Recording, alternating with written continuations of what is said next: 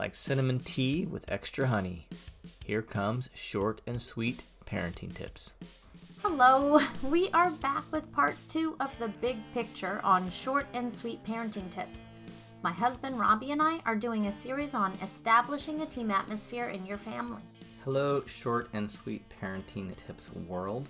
So, during part 1 of the big picture last week, we gave some background and discussed the importance of being deliberate. After this week, we'll discuss some real-life strategies and get down to the nitty-gritty with some things your families can try. So, we ready to move on to benefit of the doubt? Sure. Okay. This is, I feel like, a huge one, and it's something we still struggle with. This was something I don't even remember how it came about. To me, it's kind of like a mindset and a communication thing. How would you describe benefit of the doubt? So I would say that you as an individual, right, when you're going through your day and you're doing actions and things like that, you have a reason for what you did. But that reason may not be apparent to folks who are outside. And so they may see you do something and think, oh, well, the reason that you did X, Y, or Z was because A, B, or C. And really the reason that you did X, Y, or Z was because of reason 1, 2, and 3. And so having that communication to help understand what was the driving or what was the motivating factor behind whatever the action was is important, as well as phrasing the question when you ask that.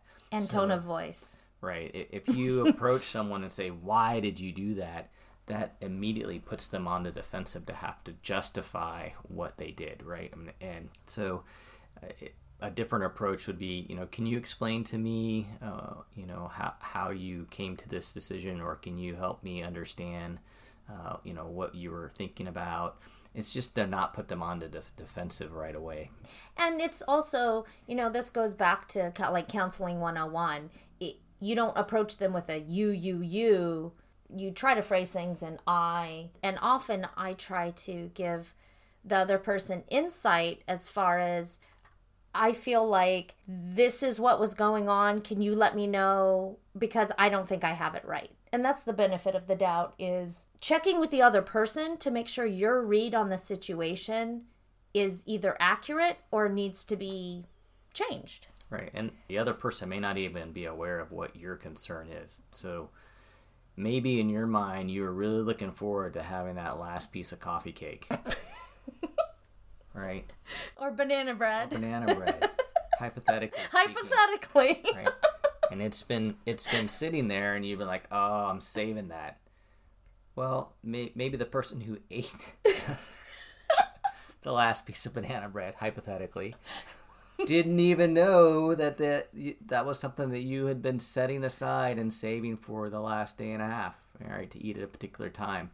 Maybe the only thing in their mind was, hey, it's breakfast, there's coffee, and there's banana bread. Sounds delicious. Let's go for it, right? And so there's no ill intent, right? There was no like, oh, I know that, this person is waiting for this banana bread, so I'm going to eat it to spite them and put them out. They just didn't even know. Just for the record, I was the mediator in this situation. But there were misunderstandings and assumptions on both sides. And at the end of the day, there were no hurt feelings, because it's like, hey, were you aware of this part, and were you aware of this part? And I feel like the wronged banana bread user was actually pretty forgiving and understanding. So that helps too. Yeah, and for the record, it was delicious. Paired really well with my coffee. I know. It was a good batch. When I don't make it, the cakes come out much better. Something else to consider for the benefit of the doubt is it's not easy in the heat of the moment to always think about benefit of the doubt.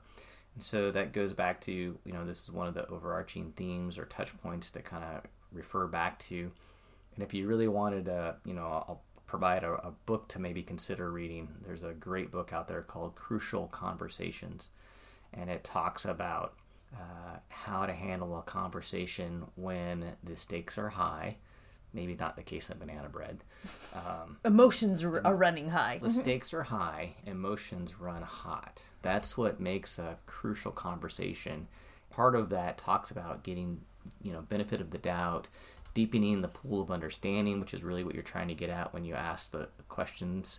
So I just recommend that book as one thing to go back and look at, and I continually go back to that book periodically just to reread it, and it helps just to remember that benefit of the doubt, because it's not always easy.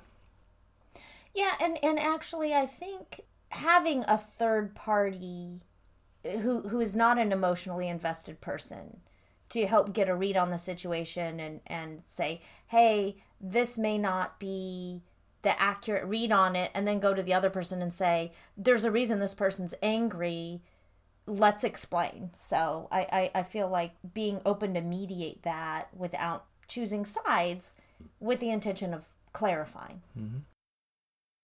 Fairness. Now here's, Robbie was the banana bread, I am the fairness.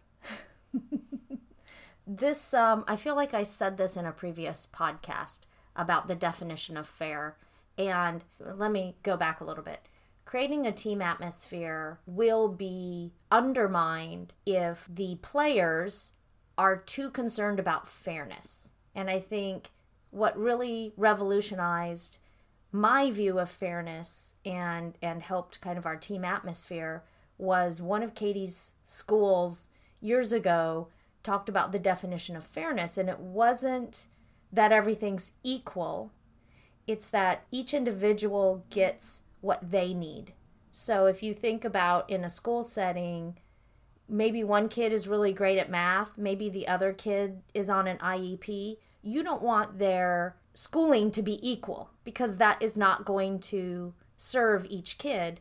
Being fair means the kid on the IEP is getting the extra help they need, and maybe the kid who's really good at math is advanced into a higher course. So equal is not fair. So that's kind of the definition that revolutionized the way I looked at fairness, because fairness has always been a really big deal for me.